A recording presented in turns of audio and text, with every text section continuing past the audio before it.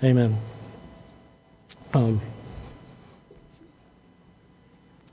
Yes, you may be seated. Sorry. All right, over the last couple weeks, we started a series called Everyday Gospel. We're still in that this morning. And the first week of that, Reggie spoke a little bit about discipleship. And he defined it as submitting all of life to the empowering presence and lordship of Jesus Christ. And last week, we began to talk about that a little bit more, and then we're going to continue to talk about that today. So over this month, we just want to think together about what it means to submit all of life. That's what we're focusing on, what it means to submit all of life to Jesus. So our goal is to take a closer look into some different areas of life. When we talk about all of life, what are these different areas that we have in life? We're going to look at those and begin to examine them through the lens of the gospel. That's what we did last week with work. We started talking about work and vocation and occupation, what all that looks like through the lens of the gospel. And so that we want to look at these different areas of life, and then we want to equip you to go and continue to examine it with the gospel, right? Together. We want you to pray together. We want you to talk together. We want you to study the Bible together and practice living the gospel, living out the gospel in all these different areas together. So, like I said, last week we talked about work, but we can't cover all areas of life in just a few weeks, obviously. But we do want to help kind of crack the windows and doors open into some areas of life that maybe we tend to overlook, or if we do talk about them, we just keep talking about the same things over and over again, and it's just, maybe we just get a fresh area to talk about, and places that we aren't normally going, so we're just trying to go there together. Last week we talked about work, like I said, and what we talked about was that the Holy Spirit, this is kind of what we came down to, the Holy Spirit enables us to be thankful and to find joy in our work. We asked the question, would God put us in a career or in a job that we couldn't enjoy? And then we just changed that and said, He won't put you in one that He doesn't enable you to enjoy. And so we talked about that the Holy Spirit enables us to be thankful and find joy in our work. And now this week we're going to talk about money. Real quick, before you shut down because I said the word money, I'm going to ask you not to shut down because I said money. I know that's the tendency, and it's not necessarily because you disagree with anything we're going to say, but you come to church and hear about money, maybe we all just go to the same place. But it's not necessarily that we disagree with what's being said or anything like that, but we just think that we know what's coming, right? I'm just going to ask you to hang with us for a little bit this morning. Don't shut down. We're going to talk about money, yes. We're going to talk about giving, and we're also going to talk about spending, and we're going to talk about savings. But what I really want to get across this morning is that all those things, giving, saving, spending, those are things that we do with our money, right? And the question I really want us to ask and begin to ask together in the coming weeks as you go back in your MCs and your DNAs and you talk to friends and your Christian brothers and sisters about these things, what I really want us to ask is, who am I with money? Who am I? Whose are you with your money or without your money? That's what I really want us to get to. That's the heart of the matter that we're going to get to. This week, you probably heard that the Powerball lottery was really big. I don't know. It seemed to be on the news everywhere. If you watch the TV or if you scan Facebook or Twitter or whatever social media you may use, you probably saw a few stories on, the whole Powerball thing. There's people buying tons of tickets. I saw a picture with somebody that had a stack of lottery tickets like that. I heard about somebody spending $1,000 at the gas station here in Augusta in front of somebody else we know on some Powerball tickets. And it was crazy. I think it was something like $1.5 billion. Am I right? 1.3, 1.5, something like that. Now, I'm not going to ask you to raise your hand and tell me if you gambled this week, but that's not really the point this morning. But what that did do, I felt like I got lucky this week because I'm talking about money this week, and this was, ahead of time we talked about that I was going to talk about money, and then the Powerball got to $1.5 billion, and there was this stuff all over everywhere, so that's easy to go to. One thing I came across is this thing, and you may have seen it. It was an article that interviewed Mark Cuban, the multi-billionaire Mark Cuban, about what advice he would give to whoever found themselves rich overnight, right? And he listed a few things, but there was one thing that really caught my attention, just one piece of advice that really caught me. And he said this. He said, if you weren't happy yesterday, you won't be happy tomorrow. It's money. It's not happiness. If you weren't happy yesterday, you won't be happy tomorrow. It's money. It's not happiness. And I thought, wow, I wonder how many Christians probably need to hear that. I wonder how many Christians are looking to money for their happiness and not finding joy and happiness in their Savior. I'm not going to talk about the lottery all day. I just thought that was a good point to make. Actually, let's turn to Scripture, because it's probably better than anything I have to say. And we're going to look in Luke chapter 12, verse 13 through 21. This is the parable of the rich fool. So you may be familiar with it. Luke 12, 13 through 21. It says this. Someone in the crowd said to him, "Teacher, tell my brother to divide the inheritance with me." But he said to him, "Man, who made me a judge or arbiter over you?" And he said to them, "Take care and be on your guard against all covetousness. I can't say that word. For one's life does not consist in the abundance of his possessions." And he told them a parable, saying, "The land of a rich man produced plentifully. And he thought to himself, 'What shall I do? For I have nowhere to store my crops.' And he said, 'I will do this.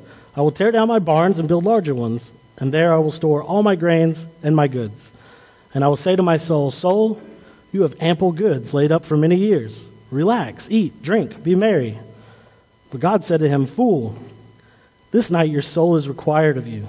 And the things you have prepared, whose will they be? So is the one who lays up treasure for himself and is not rich toward God.'" So it looks to me like this story starts out with this guy who asked Jesus to tell his brother to share his inheritance with him. And then Jesus, that kind of sounds fair to me. There's two brothers. One of them's getting all the inheritance. Why not split it? Whatever. And then Jesus seems to just kind of go overboard with his answer of no. But I'm thinking maybe there's more to the story than that. Maybe there's something we don't get from Augusta in 2016, right? So when this guy, here's what I want us to see. When this guy asked Jesus to sort of like arbitrate and judge on this issue for him, first of all, he doesn't really ask him to arbitrate or judge. All he really asks is for him to side with him, right?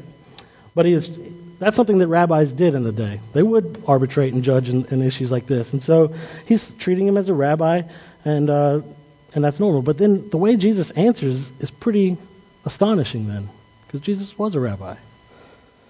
And he says, "Man," which, by the way, is not an endearing term in the way this is said. It's kind of like, "Man, who made me a judge or arbiter over you?" He really separates himself from the rabbis. So the question is more of a statement, really. He's separating himself from the rabbis, and so if he's separating himself from the other rabbis, we got to ask, what's he doing? Is he saying, "I'm not like the other rabbis, I'm not as good as the other rabbis, and I don't have the right to be a judge or arbiter in this situation"?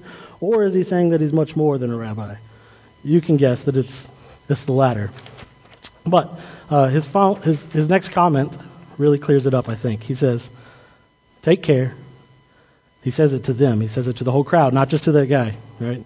"Take care and be on your guard against all covetousness, for one's life does not consist in the abundance of his possessions." You see, Jesus came to do much more than judge and arbiter these type of situations. He came to do much more than just be a man and be a rabbi. He came to rescue men, and he came to transform hearts. And so when he hears the question, he goes right to the heart of the matter.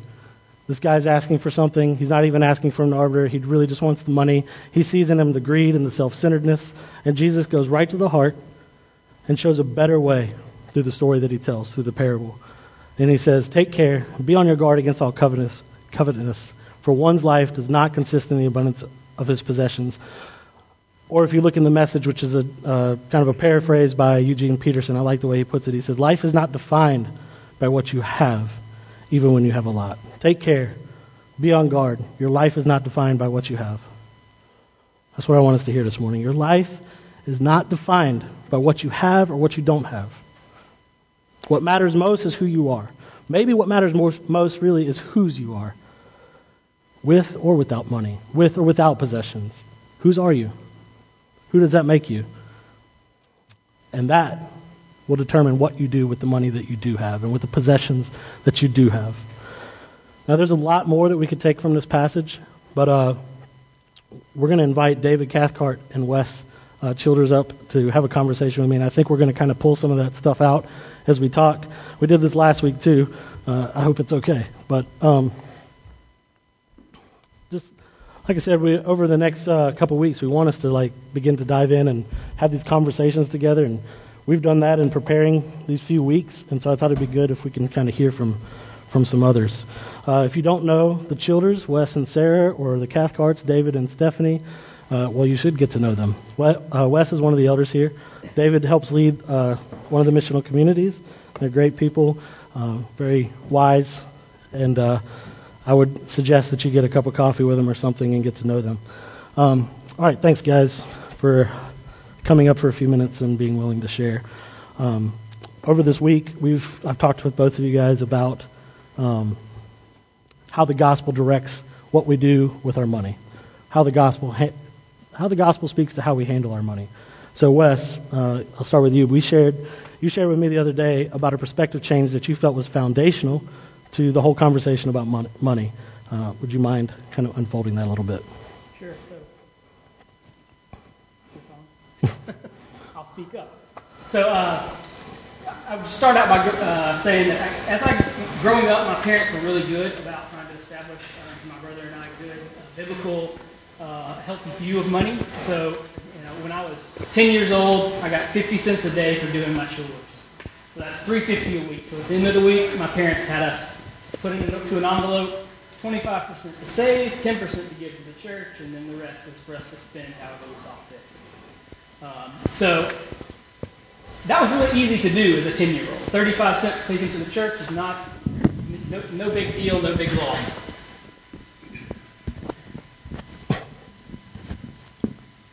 So I appreciate my parents establishing that as a habit and teaching us about faithful giving. They were both faithful givers and always really trusted the Lord to provide for our family.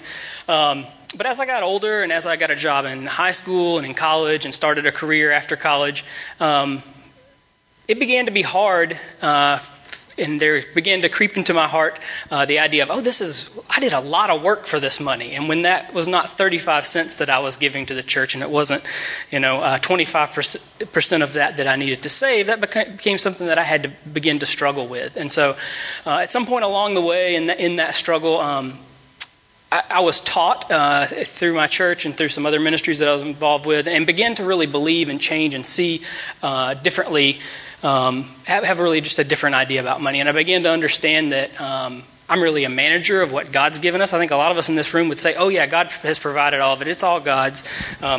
Even if we look in Scripture, there's Psalm 24:1 says, the earth is the Lord's and the fullness thereof. If you look in a lot of other versions, that's the ESV. A lot of other versions say, and everything in it. So anytime in Scripture where I see like an all-encompassing word like everything, I feel like God's made himself pretty clear.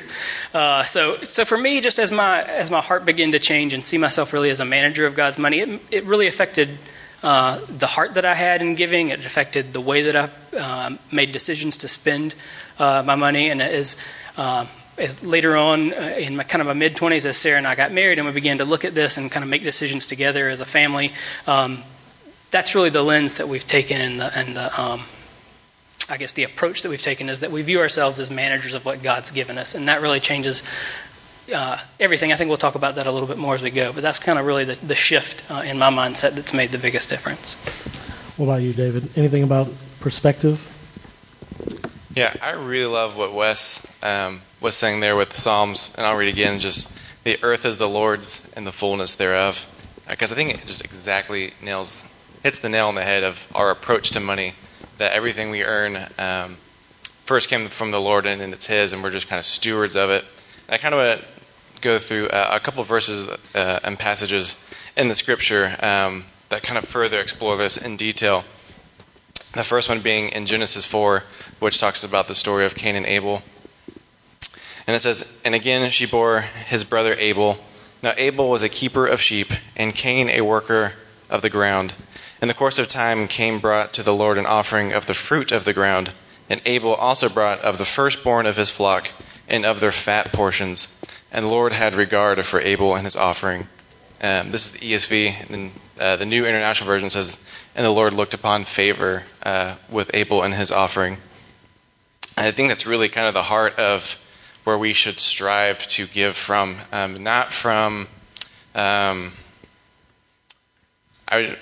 wealth or plenty, but really just in regard to everything that we're receiving is because of the Lord, and He is a blessing to us. Here's our Father. He is good, and so we're giving generously back as Abel did in that first portion because of that blessing and because of the honor we have for the Lord.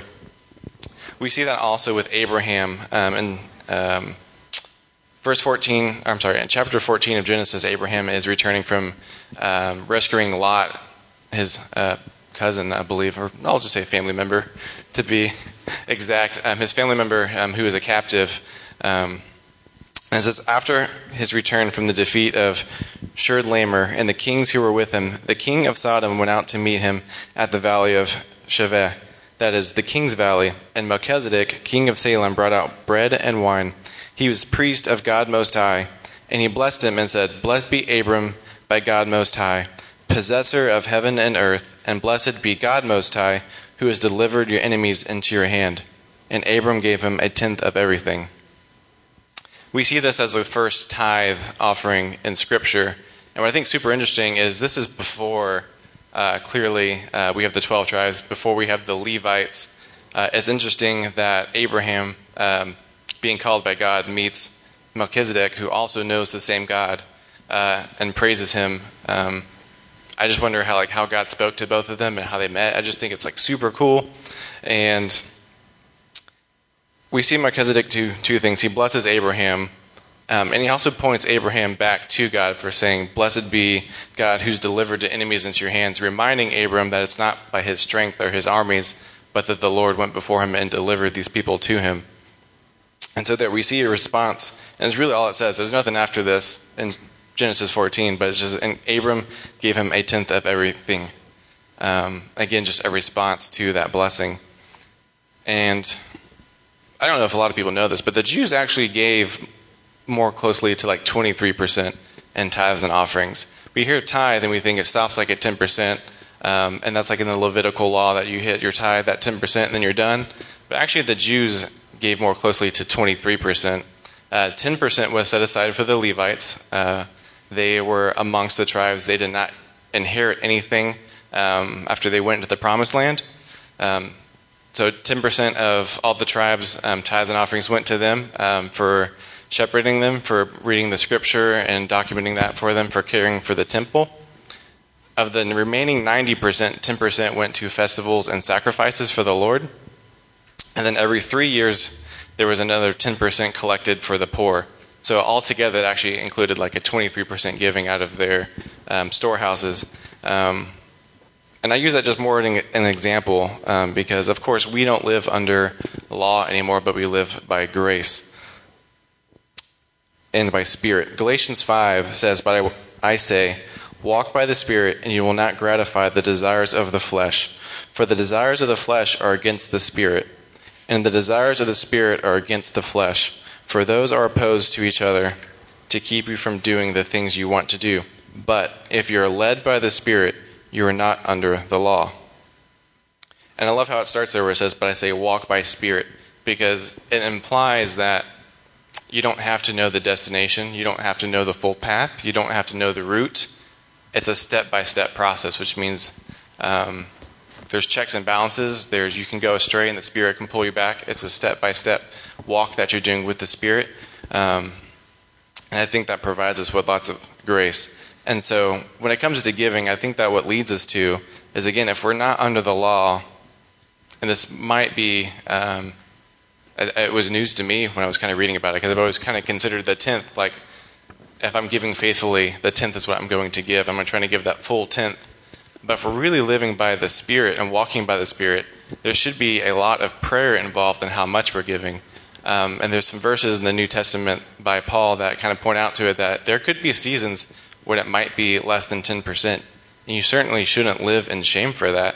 But there should also be certain seasons in your life where you should be able to, in spirit, exceed that 10%. To get to 15, 20, you could even get to seasons where you're at 90 to 100% of giving of what the Lord's giving you at that time because your needs are fulfilled. And so I think it's just a really call to prayer and walking with the Spirit daily in your life as far as how is the Lord blessing you and how is the Lord enabling you to bless others. All right. Yeah, I mean, I think both of you guys are hitting on basically if we can see everything through God's eyes, if we can come to believe that God is actually really good and that He's really trustworthy and that He's given us everything that we have, then we are able to not hold on so tightly to anything, but especially money. That's one that we have to deal with a lot. I think a good question for us to ask ourselves is how do we make choices with money? That's something to think through. How do you make your choices through money? What paradigm are you operating from when you operate your money? So, hey, we're going to move on just a little bit. We have a daughter, Grace Noel, and she just turned 3 in December, and we gave her this piggy bank, and it has 3 sections. You guys have probably seen them. One is save, one is give, and one is spend. And so I kind of took that, and that's kind of the basic 3 areas where we would use our money, right? And we're trying to teach her, kind of like what Wes was talking about, from an early age, how to deal with those things. But I'd like us to just spend a few minutes on questions specifically regarding those 3 spots, give, save, and spend. So, anyways, David, you and I talked a lot about giving, and you just talked a lot about giving also with the tithing and all that. Don't shut down. I know we use the word 10%. Just calm down. We're going to move on from giving. So I think I asked you the question, like, how does the gospel, and you kind of already spoken to this a little bit, but how does the gospel impact or motivate your personal giving?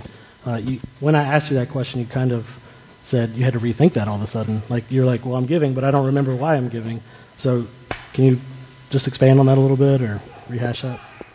Yeah, I think a lot of it was I kind of got into that just automatic, like, well, I learned, I was supposed to give 10%, so that's what I'm going to give.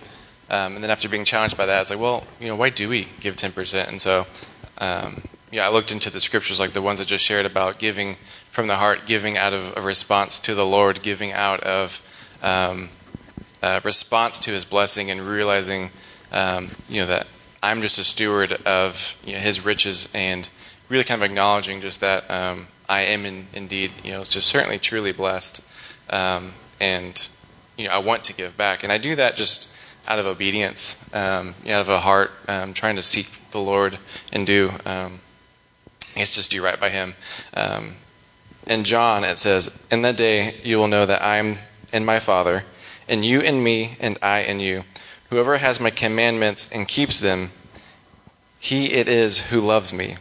And he who loves me will be loved by my Father, and I will love him and manifest myself to him." I think in that passage, again, just to reiterate, it's a response to His blessing. Jesus says, if you love me, you will keep my commandments. So it's nothing about salvation. Like, I don't want to sit up here and say, like, you have to follow the words of Christ, like, verbatim to be saved. Because this is definitely a response to that salvation that I claim home to, that I will be obedient to Him. And in that obedience, I am charged to give. I am charged to care for my brother. Acts 4 has some really cool stuff to say about how believers live and give together, and that's something that I want to see in the heart of this church. I found it. And it says, "Now the full number of those who believed were of one heart and soul, and no one said that any of these things that belonged to him was his own, but they had everything in common. And with great power the apostles were giving their testimony to the resurrection of the Lord Jesus, and great grace was upon them all. There was not a needy person among them, for as many as were owners of lands or houses sold them, and brought the proceeds of what was sold and laid it at the apostles' feet, and was distributed to each of them as any had need. Thus Joseph, who was also called by the apostles Barnabas, which means son of encouragement, a Levite, a native of Cyprus, sold a field that belonged to him and brought the money and laid it at the apostles' feet."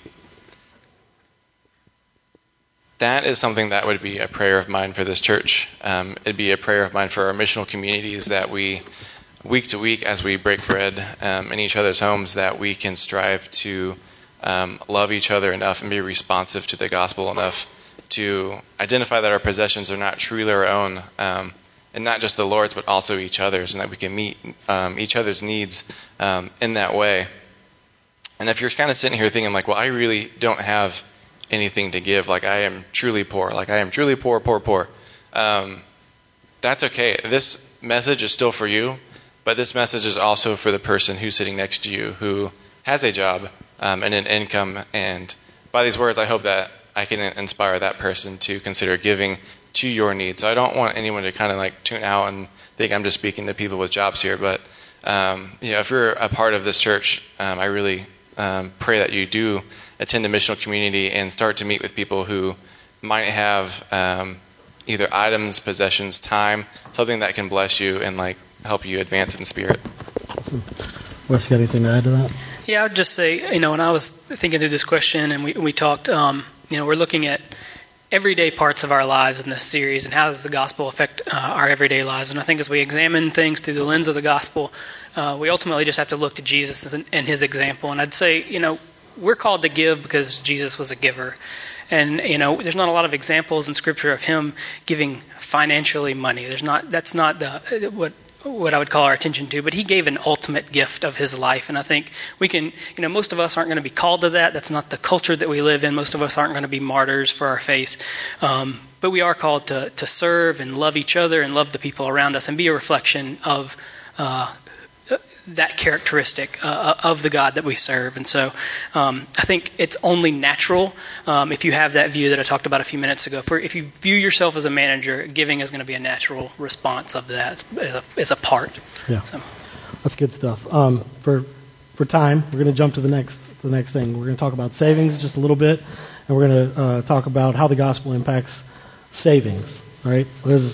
Anyways, Wes, you and I talked about that. Sarah and Wes have led Financial Peace here several times. They've done several courses. We'll be doing another one of those courses probably this summer. So if you want more help with that, you'll be able to jump in on that. But I know Dave Ramsey has a lot to say about savings. I went to the course. It's pretty good stuff. But how do you think that the gospel ought to impact how we save as Christians? So for those of you who aren't familiar, the class that Ben referred to is something that Sarah and I have been through and then also helped lead, that really just takes kind of a 9-week look at what the Bible has to say about money. It examines all these areas that we're talking about this morning and actually tries to help you establish a plan.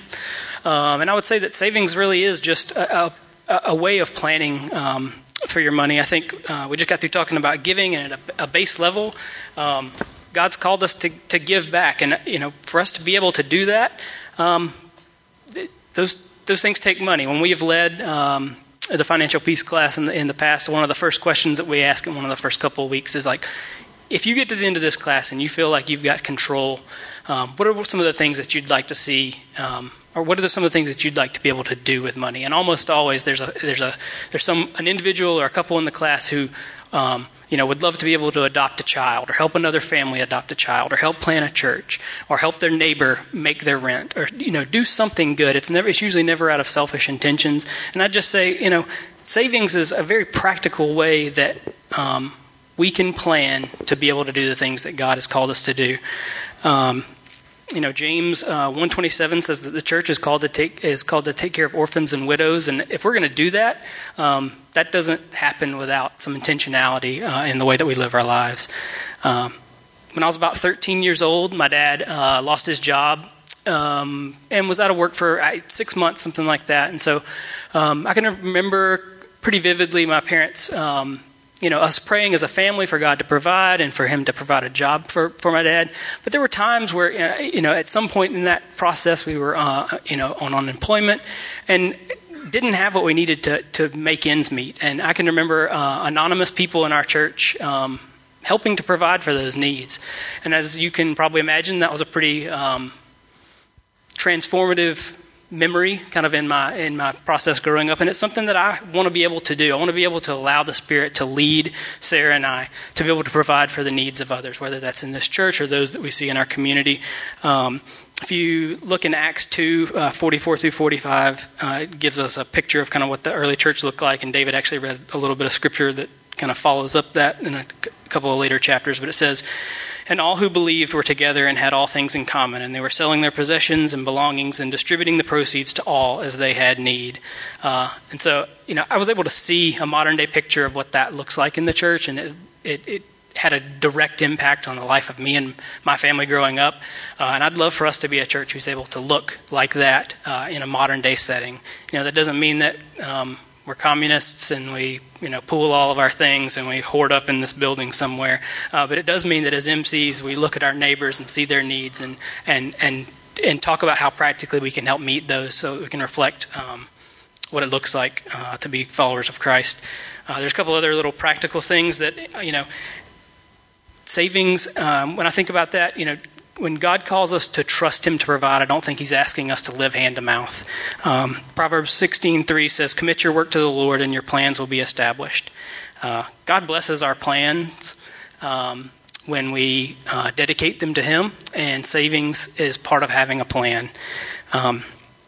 I looked, because I had heard some statistics in the past, and kind of thinking through this, I looked it up yesterday, and a study in 2013 said that 28% of American families have zero savings, none.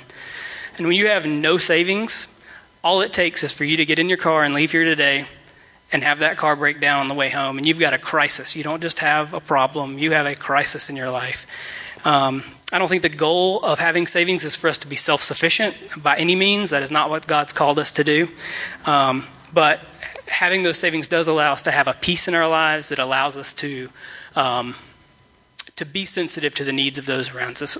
It allows us to trust God and to work on the other areas that he's calling us to work on in our lives. The focus is not internal, but it allows us to focus externally on others. Does anybody here know what the traditional first-year anniversary gift is? Paper. Who came up with these things anyway? They don't make any sense to me. How about the 25th anniversary? Silver. It's silver. So traditionally, the 10th year anniversary is tin or aluminum, which I don't know either one of those things that I would want. But for Sarah and I, it was PVC. So about 2 weeks before our 10th anniversary, we got the pleasure of replacing the main sewer line from our house to the street, which is already kind of a pricey undertaking. It's not something that you can really do yourself. Our house is about 12 feet below the actual street level, and if you know anything about plumbing, it needs to flow downhill. So that means that we had about a 20-foot deep hole in our front yard for a little while. And I'd love to tell you that I was really happy about writing that check. I was not. I can't even take you home with me this afternoon and show you what I got for writing that check because it's 20 feet underground. But because of what we have kind of learned about managing money, and because of some of the plans that we put into place, that 10th anniversary gift was not a crisis, and it's something that we've been able to testify and kind of have a testimony about how God was able to provide. And once it got past that first day or two, we were able to really just celebrate the fact that we didn't have to take a loan for that large check. We didn't have to question the fact that we had been giving faithfully to the church. We didn't have to question whether we were going to continue to do that going forward. We were able to have peace in knowing that God had provided, and we could move on from there. One last thing that I'd like to just mention around saving is that it allows us to change the future for our families and for our children. Proverbs 13:22 says, "A good man leaves an inheritance to his children's children." I think a lot of times when we think about inheritance, at least I do, and maybe just culturally, we think about, there's these trust fund kids who are spoiled and they don't have to work for anything. That is not the picture that I'm painting. There are so many good things that can be done with money. Money is meant to be a blessing in our lives, not a curse. And we have a responsibility to teach our children about that. Not just teach them how to handle it, but to be an example in how we're doing that, be an example in our giving and our saving and our spending. When Sarah and I have taught financial peace in the past, we have so many people that have come through the class that have said, my parents never talked about money. They weren't a good example in how to spend money. They're in debt. I don't want that for me, and I don't want that for my family. And the cool thing about that is God gives us the opportunity to literally change that within a generation. So I don't think there's anything that affects us more day to day and something that's right in front of our face and touches every part of our lives than money. And I think that's why we really wanted to talk about that this morning and kind of get a grip and some handles and start talking about some of these things. So, yeah.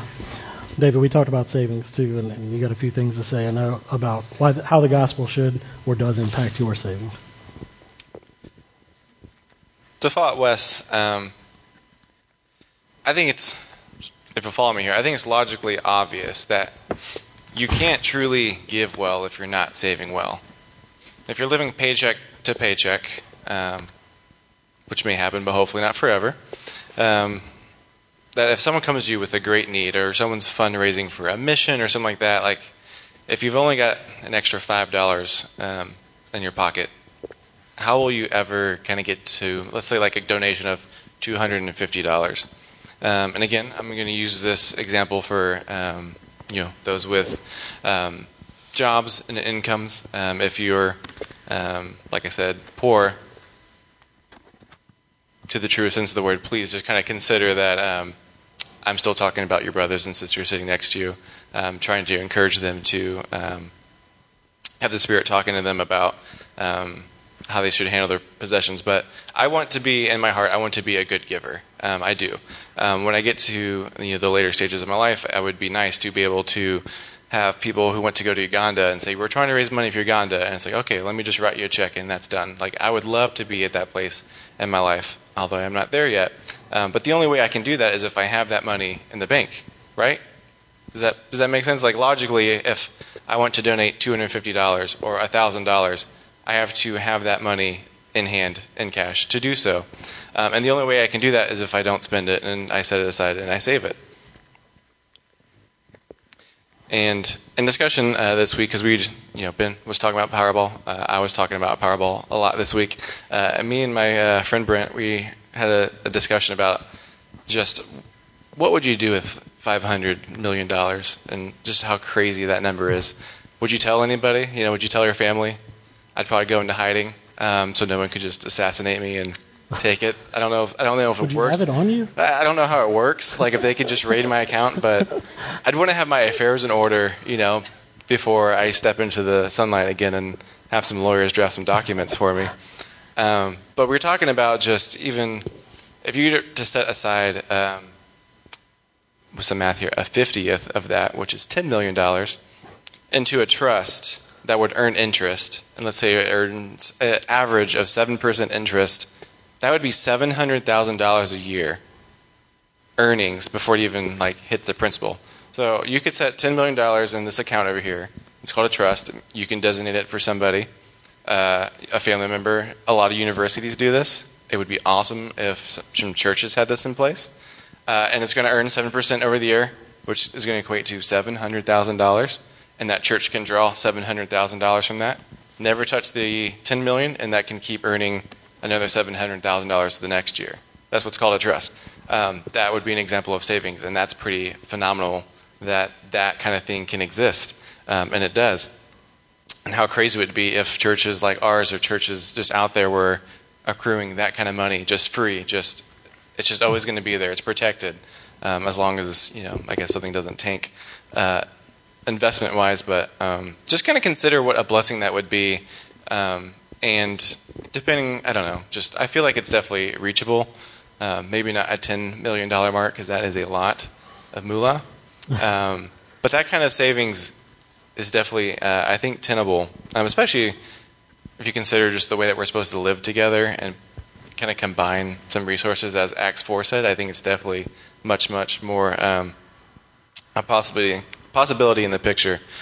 But I think overall, the Christian has a duty to learn about money and how it works. Like we're talking about Financial Peace University, it's basically a basic money class, just the basics of what you need to know of how it works, how to get out of debt, and how to kind of make it work for you so that you can be a good steward of it. And that's simply just education. And I think the Christian is really responsible to take some time and to learn about that so that he can have dominion over the land a little bit better. And I want to share just a real quick story just about some of my in-laws who funded themselves to go on a mission trip to the East. And they're in their 50s. I think they just entered their 60s. They've worked all their life, and they've been saving faithfully. And they just, they are a part of a Christian Missionary Alliance church. And just they wanted to, they went to lunch with a missionary who was funded in the East and said, just tell us about your mission. Like we are interested in maybe backing you a little bit and giving you. We want to know about what's going on in your heart. And they said, okay, great. We'll have this lunch, and we're going to convince you to come with us. Long story short, they went to lunch, and they were indeed convinced that, hey, why not? Why not go to the East and partner with these guys on mission? And it was so great because of the responsiveness to that.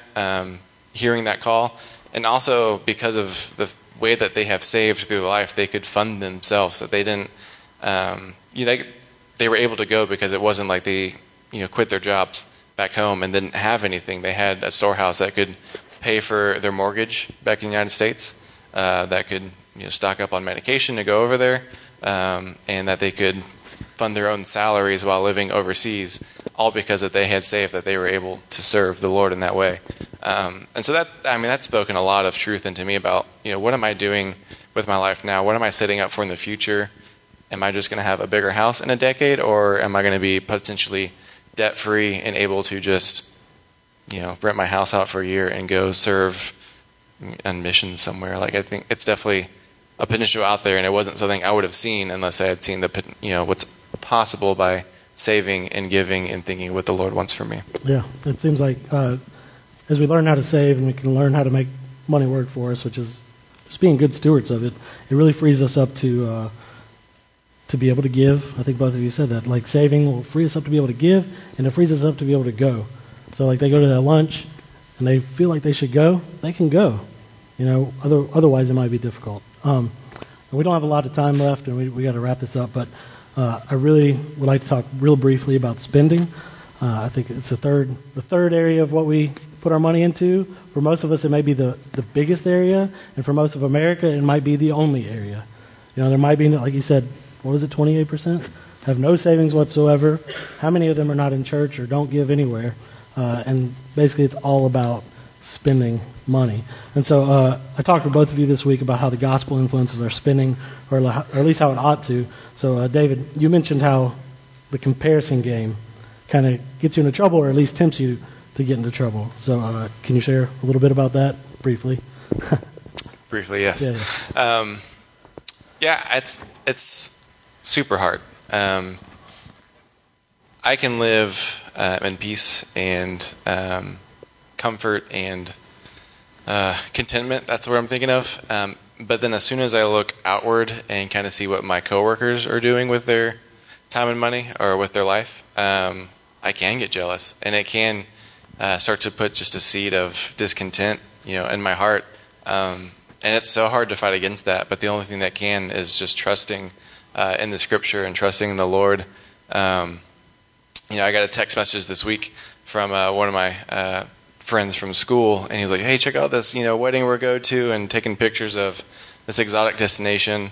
And he showed us a picture of his groomsmen's gifts, which were full-size Yeti coolers, which are $500. I mean, there's 9 of them, and they were all like custom painted with your favorite sports team logo. And I was like, goodness. What so lottery did you? Keeps your things cold? I guess so. Yeah, it keeps your beer cold. Yeah, for $500. I mean, if you have one, whatever. But yeah, I'm looking at that. I'm like, oh my gosh, like, how can he do that? God, it would take me years, like, to even conceive about, like, just kind of giving that away. And so you kind of look outward, and then it does kind of despair you. And you're like, what am I doing? Like, am I not successful? Like, what's in my way? Do I have too many expenditures? Like, why am I not there yet? Why don't I have that kind of free capital? And it's just because the Lord has called me for something different. The Lord has called me to care for my brother and sister, and to partner with Him on mission and raise up missionaries, and to love my neighbor. And in Matthew 6, Jesus says, where your treasure is, your heart will be also. And I've just really had to kind of call that into question for my heart of, like, is my heart really for sale? Where is my money going? What's it following? And I want my treasures to be in heaven. And so I have to really press myself, pray about it, use the Scripture to encourage me just to continue just to focus on things that have eternal gain and eternal value versus, comparing myself to my coworker and what they're doing with their resources. What about you, Wes? You got anything on spending? Yeah, I'd just say this is an area where each of us has to allow the Spirit to keep our hearts in check. For me, it might not be a bigger house or a shinier car, but I think for each of us, there's something that draws our heart. There's, we're built with and we're kind of surrounded by a culture that wants, and we're always being sold things. One of the things that our missional community does when we get together and meet is we start the our meeting time with kind of sharing something that we're thankful for. And I'd just say that, David mentioned how he has to kind of personally, keep his heart in check. And that's some of the same notes that I made. But I think it's something that we can help each other with. This is an area where we can fight this and we can battle discontentment with thankfulness. I am rich. I am absolutely rich. And if you're in this room, you very likely are too. You might not feel rich, but compared to the rest of the world, we are so blessed. And so it's very helpful to remind myself of that. I think there's an opportunity for us to encourage each other and remind each other of that as well. I think it can be uncomfortable. This is an area where we don't often want to get into each other's business. But I'd just encourage you to allow others to speak into your lives in the area of money and all these the various aspects that we've kind of talked about this morning. One other thing that I would put on the spending section, I guess, is it's kind of a question I've been asking myself, and I think it's something that maybe it's jumping the gun. Maybe we got to talk about the comparison thing and all that first, and we got to deal with that with each other. But something else that we can begin to ask is how does the gospel affect like where I spend my money? For me, that's like does God have a plan for my money beyond when it leaves my wallet or my bank account, right? And do I have some sort of responsibility for where it goes? I guess what I'm asking, or the question I've been asking myself is, does the gospel speak into, like what matters more? Like whether I should be more concerned with my jeans costing $2, $3 less or whatever so that I could save that and give to somebody? Or should I be more concerned about where they're made and what the conditions are and who's making them and what's happening in that situation, right? Those are two things we got to think about. Or maybe like, I know, maybe it's a question of like, is it better for me to spend on Amazon or is it better for me to spend locally? I don't think that there's a blanket answer on that. I don't think that there's a line that we can draw. I mean, there rarely is on any issue, probably. Just some sort of line that covers everybody. But I'd really like us to be able to go there together, to start asking the questions into one another, how does the gospel speak into the things that we buy? And maybe just a question we can ask ourselves is, I don't know, we just need to wrestle through that together. I think we got to wrestle through, like, what matters most? And how does the gospel speak into this particular buy? And we're going to have to get to the heart. Whose am I? Who am I? And let that direct us in all of our spending. But I think it's a good place to go. One last thing. Wes and I talked a little earlier this week about our finances and how that reflects what mission we are on. All right? So we often talk about, at Redemption Church, we often talk about our vision, which is to lead people to Jesus, Basically, we say we're on mission to make disciples. And we started talking about, like, how would our money reflect that? And Wes, we talked a little bit about how we think it's important to direct our money in such a way that reflects our desire to be disciple makers. And maybe it's even a very loud way that we can do that. Yeah, I'd just say, I think in every part of our life, every part of our lives says something about what we believe about God. And I think, money is just an issue that is so all-encompassing and so touches so many everyday parts of our lives. This ties directly back to the conversation we had last week about work. That goes right alongside money. We all work to provide for ourselves and for our families. And so I think, the way that we give, save, and spend, it declares to the world around us what we believe about God, how we're trusting Him to provide, what we believe about what He says about giving. And so, I think the temptation is always there for us to make it a very personal thing and say, well, this is mine. This is what I've earned this. I've worked for it. It's really my decision what to do with it. And God has given us that freedom, and has put that, has made that something that we have to decide to do. But us living responsibly and trusting God to do what He said He's going to do allows us to declare the gospel to the world around us. So, anything to wrap it up, David? Yeah, I think when it comes to just the way the gospel talks about it, it really kind of hits home with just living on mission and being intentional. And living on mission is actually, from what I can tell, a pretty new thing when it comes to just the Christian faith. Like, it wasn't something I see a lot in the Old Testament being talked about of, definitely following the law and observing the Lord, fearing the Lord, but the charges that Christ makes with the Great Commission and with what we see of what's in Acts, the freedom to the Gentiles, the freedom to intermingle, to eat what they eat, to be where they are. It's a new charge, and it's, I think, very convicting. Brent and I were talking earlier this week just about Paul's letter in Corinthians that just talks about, being single versus being married, and how he charges them to say, "It be my prayer that you are as I am, single in nature, just so you can fully commit to the kingdom of the Lord." The kingdom being potentially more important than your relationships on earth.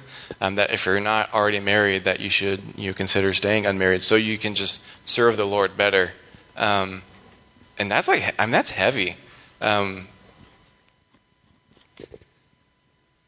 I'll leave it at that. I'll just leave it at that. It's really heavy, and just kind of let that sit there. Just that Paul's saying this: your mission, your life here on earth, and what you do for the Lord is more important than just even the prospect of getting married. Where if you grew up in an evangelical church from an early age, you were probably told well, you're going to go to college, you're going to maybe go to high school, probably, maybe graduate, and then hopefully get married someday. And that was the chart for your life. And then Paul's saying think bigger than that. Think about the kingdom of the Lord and what He's calling you to.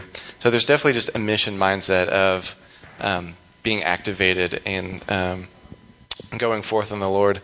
And I'll end it with just that if we're silent about the way that we approach money and the church, the world is not. The world is not silent with how you just between marketing and advertising and the things that they say, this will buy you, happiness. I know it creeps into my own heart where my perfect date night has to be a fancy restaurant and some cocktails or something like that. And well, I don't have a problem saying that up here, because for me, that would be like the perfect Friday night to do that. And I don't think, that's of course scripturally relevant. I think that my heart can go deeper than that, to where me and my wife can have a relationship that doesn't require that kind of expenditure for us to love one another.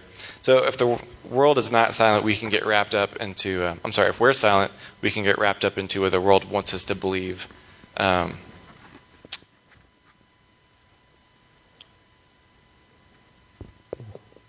That's it? All right. Hey, guys, thanks for coming up. Can you guys give them a round of applause? Appreciate it. Hey, I think you're going to be getting out of here just a little bit late. I'm sorry. Okay? I hope we haven't bored you too much, and I'm not going to speak very much longer, but I don't want to just wrap things up without sharing just a few scriptures with you. There's been a lot of scriptures shared this morning, but I want to share just a couple more. Number one is 1 Timothy 6:6-10. It says, "But godliness with contentment is great gain, for we brought nothing into the world, and we cannot take anything out of the world. But if we have food and clothing, with these we will be content. But those who desire to be rich fall into temptation and into a snare, into many senseless and harmful desires that plunge people into ruin and destruction. For the love of money is a root of all kinds of evil. It is through this craving that some have wandered away from the faith and pierced themselves with many pangs." And as reading this, it reminded me of another verse in Luke, which is 16:13. And Jesus says, "No servant can serve two masters, for either he will hate the one and love the other, or he will be devoted to the one and despise the other. You cannot serve God and money." So we got to remember, like I said, that this is about serving God. It's about letting our money reflect that we serve God, not letting our service of God reflect how we serve money. Does that make sense? And finally, that takes me back to Timothy chapter 6, 17-19. As for the rich in this present age, as I was thinking about what we really want to send you off with, this is what I really want us to think about. This is the charge, right? "As for the rich in this present age, charge them not to be haughty, nor to set their hopes on the uncertainty of riches, but on God who richly provides us with everything to enjoy. They are to do good, to be rich in good works, to be generous and ready to share, thus storing up treasure for themselves as a good foundation for the future, so that they may take hold of that which is truly life." Now, we talked a lot this morning about what we ought to do with our money, how we ought to spend it, how we ought to save it, and how we ought to give it. Those are things that we do with our money, but we got to understand that those are just the things that we do, right? And it's important that we understand that doing the right things with money even if we could get it all just right and get everything in the right category, it still won't define you. Right? We got to get this morning. It's possible. I think it's possible, especially after all that we just dumped out there, to leave and try to rework our budgets and rework everything every dollar, get it in the right category, get it in the right jar, and so that we'll be right with God, so that we'll earn our way to righteousness with God. But that's not the point. The charge is to set your hope in God and in His riches. So setting your hope by just working all that to make the righteousness, you just be putting your hope in your own works. And that's not the point this morning. Your life is not defined by what you have or what you do or don't have, by what you have or what you don't have. And your life isn't defined by how you give, how you spend, or how you save money. They're important things to know that ought to represent, it ought to reflect how the gospel's worked in our life, but it's not going to define you. And so I would charge you the same way that Paul charges Timothy this morning. Not to be haughty, to set your hopes on God, because He provides us with everything that we enjoy. I would also charge you to remember that God is your ultimate provider, that He's your Father, that you're His child, that He loves you, and that He's good, and He's powerful, and He can be trusted. That's the biggest thing. He can be trusted. Because what matters most, like I said, is whose you are. You're a child of God. That's what's going to define who you are. Whose you are will define who you are. Either your money's or something else. And if you belong to money, then everything you do will serve money. If you belong to God, then everything you do will serve God. And that's going to define who you are. But you're an heir in Christ. If you're a Christian, if you know Christ, if you believe that He is who He said He is and done what He said He would do, and that He's come to rescue and put you in right relationship with the Creator of all things, your Father in heaven, then you got to know that you're in right relationship with the most rich being there is. He's the richest. He's rich beyond measure. And He lavishly gives to the whole world, honestly. He generously gives to the whole world. And what Jesus has done by bringing you into that right relationship with the Father is you're receiving an invitation to join Him in that. You've received an invitation from your very, very, very, very, very rich Father, who is very, very, very generous, to take His riches and be generous with them. Right? Who you are will proclaim to the world whose you are. If you're a child of God, it will proclaim to the world that you are God's. As the gospel speaks through, I'm tongue-tied, I'm sorry. Who you are will proclaim to the world whose you are. And as the gospel speaks and defines every dollar that you have and every dollar that you save and every dollar that you spend to the glory of God. So, hear this. Do good. Be rich in good works. Be generous and ready to share. Lay up treasure that is better than gold.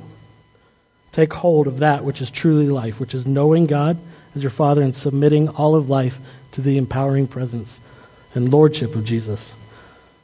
I'm going to wrap it up. Here's what I'm asking you to do this week.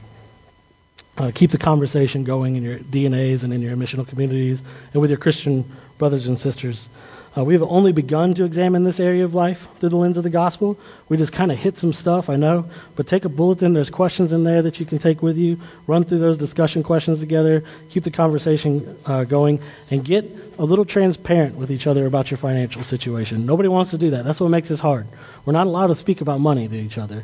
It's okay sometimes if we talk about it from the stage and say you ought to give. But it's really hard if we start telling each other how to spend and how to save. Like, nobody wants to hear that. So I'm going to ask that you get a little transparent with each other about your financial situation, that you get a little bit vulnerable, and that you be willing to get your feelings a little bit hurt by one another. Because we need to hear the truth of the gospel in these things. Lastly, I'll ask you to ponder through this question, like I said, with your group. But as you leave this place this morning, I just want you to leave thinking about a few things. Number one, ask this question. Do you tend to be a hoarder, a spender, or a giver? Do you tend to be a hoarder, a spender, or a giver? And who or what would you say that you belong to in light of that answer? Does that make sense? You're a hoarder, you're a spender, or a giver? How does the answer to that question define you? And which does the gospel call you to be? Lastly, there's a few We have a lot of the discussion questions in the bulletin came from a book called Money by Jamie Munson, and we have a little stack of those. If you're interested in reading some more on this and going further, I can get you one. But just go to the guest services table and you can get one of those afterwards. We're going to wrap it up, and over the next few minutes, we're going to enter into a time of response. I would ask you to begin to think about that question: am I a hoarder, a spender, or a giver? And what does the gospel call me to be? And just begin to think about that. But what we're going to do is what we do every Sunday: is the band will come up in a couple of minutes. They'll sing and lead us in song, and it's a time of praise and worship, a time for you to sing back to God. It's a time for you to reflect and think or pray or any of those things. We also have a giving basket in the back, and it better be full this morning, right? We talked about giving. I'm just kidding. We won't put that there just to meet the needs of the church. That's kind of the point this morning, right? This is because we believe that this is what we've been called to by God, and we believe this is an act of us cheerfully giving and trusting in the Lord with our money and saying, it's all yours anyways. We can trust you to take this 10%. Everything we have is yours. You've called us to be good managers of it. I can personally attest, and I know others can too, that it's not like I started giving and I started getting Ferraris, right? But I started giving and I started having much more peace and finding that God really is who he said he is, and he really does what he says he'll do, and he's really trustworthy and good. And I would challenge you to do that as well. So we have a time of tithe and offering as well. And then we take communion.